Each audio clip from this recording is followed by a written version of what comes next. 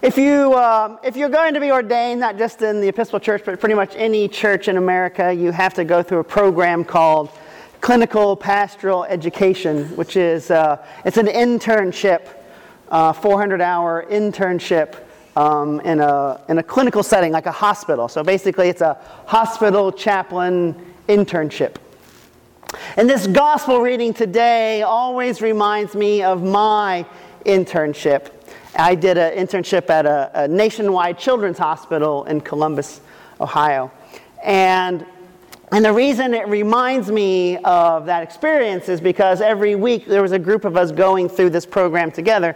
And every week we would gather together for a chapel service. And each of us took turns sort of reflecting on a piece of Scripture.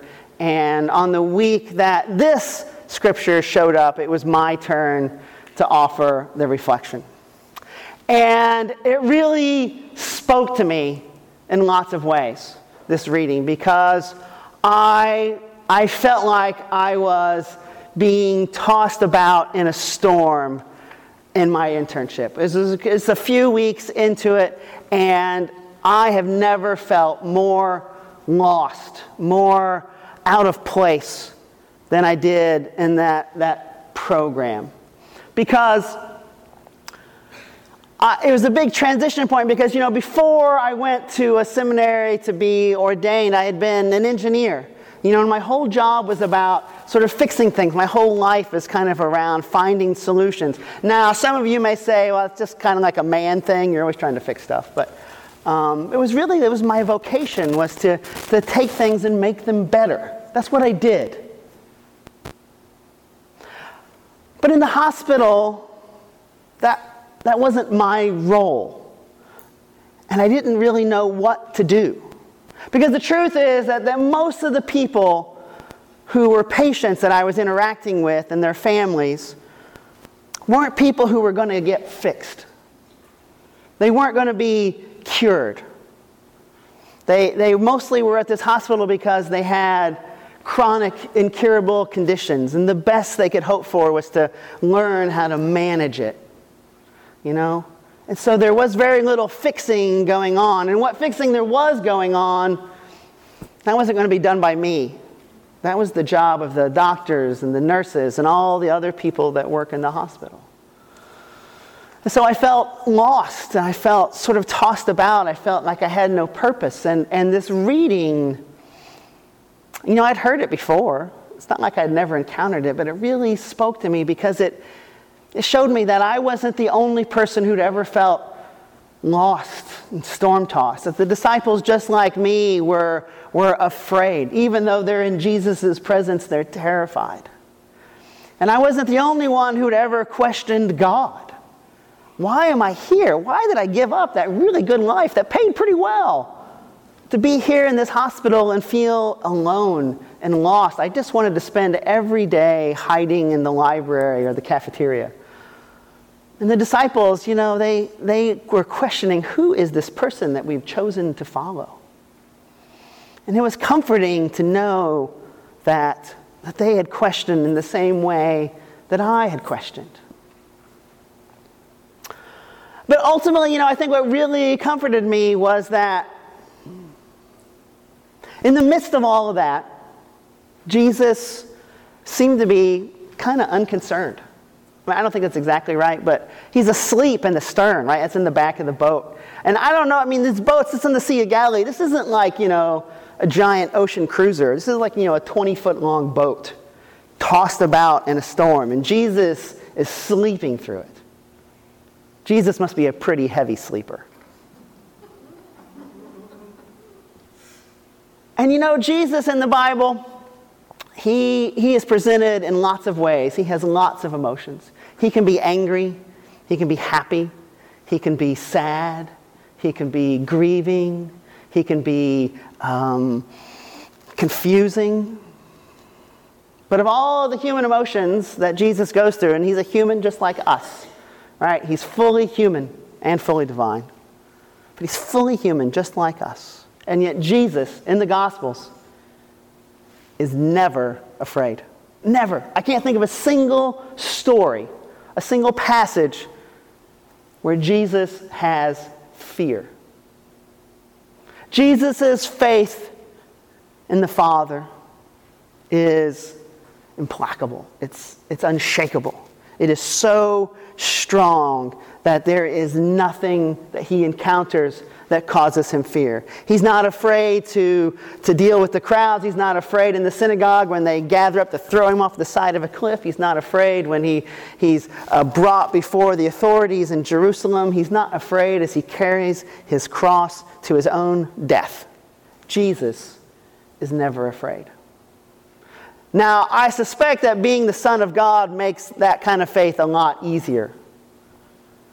And I'll be honest with you, I don't have faith like that. I wish I did. I really, really do. But I don't. I'm a person, and I'm more of like a mustard seed of faith kind of guy. That some days that's all I can bring together. It's just a tiny mustard seed of faith. A tiny little bit. And so I'm afraid sometimes. I'm concerned. I'm worried. And I tell you what, this last year and a half has been dispiriting, to say the least.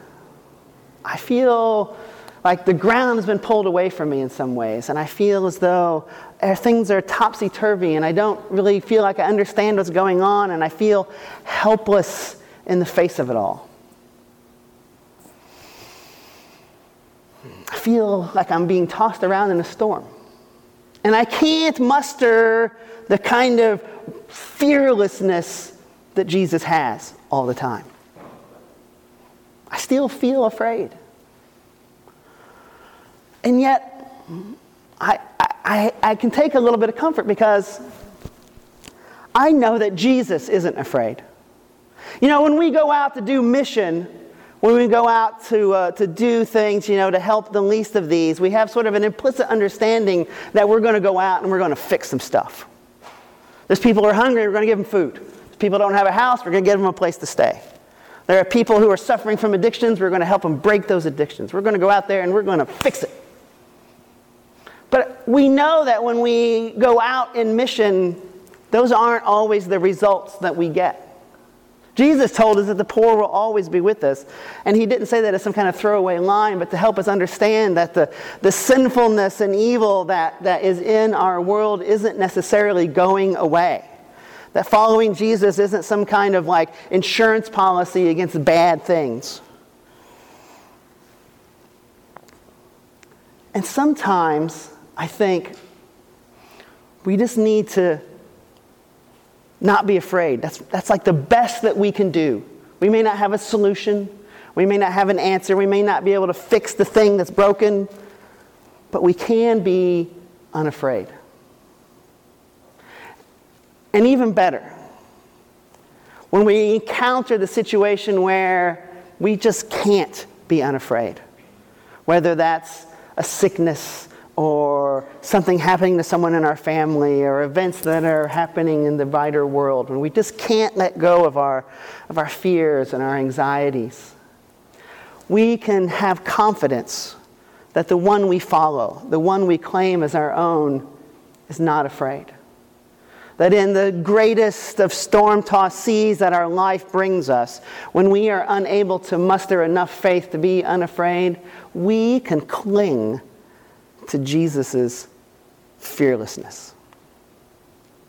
Sometimes, I think, that may be the best we can hope for.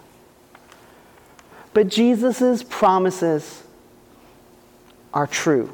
Jesus' promises are that if we cling to him even when we doubt,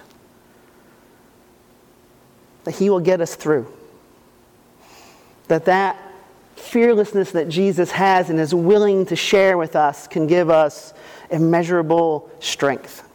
And that the promises that he holds out, that our life is not bound by our mortality, but that it is eternal in the presence of God, is an invitation for us to be sort of bold in our fearlessness, to stand up for what is right, to stand against what is wrong, to let us know that we can lean on Jesus' strength, on Jesus' fearlessness, no matter what life brings us. Amen.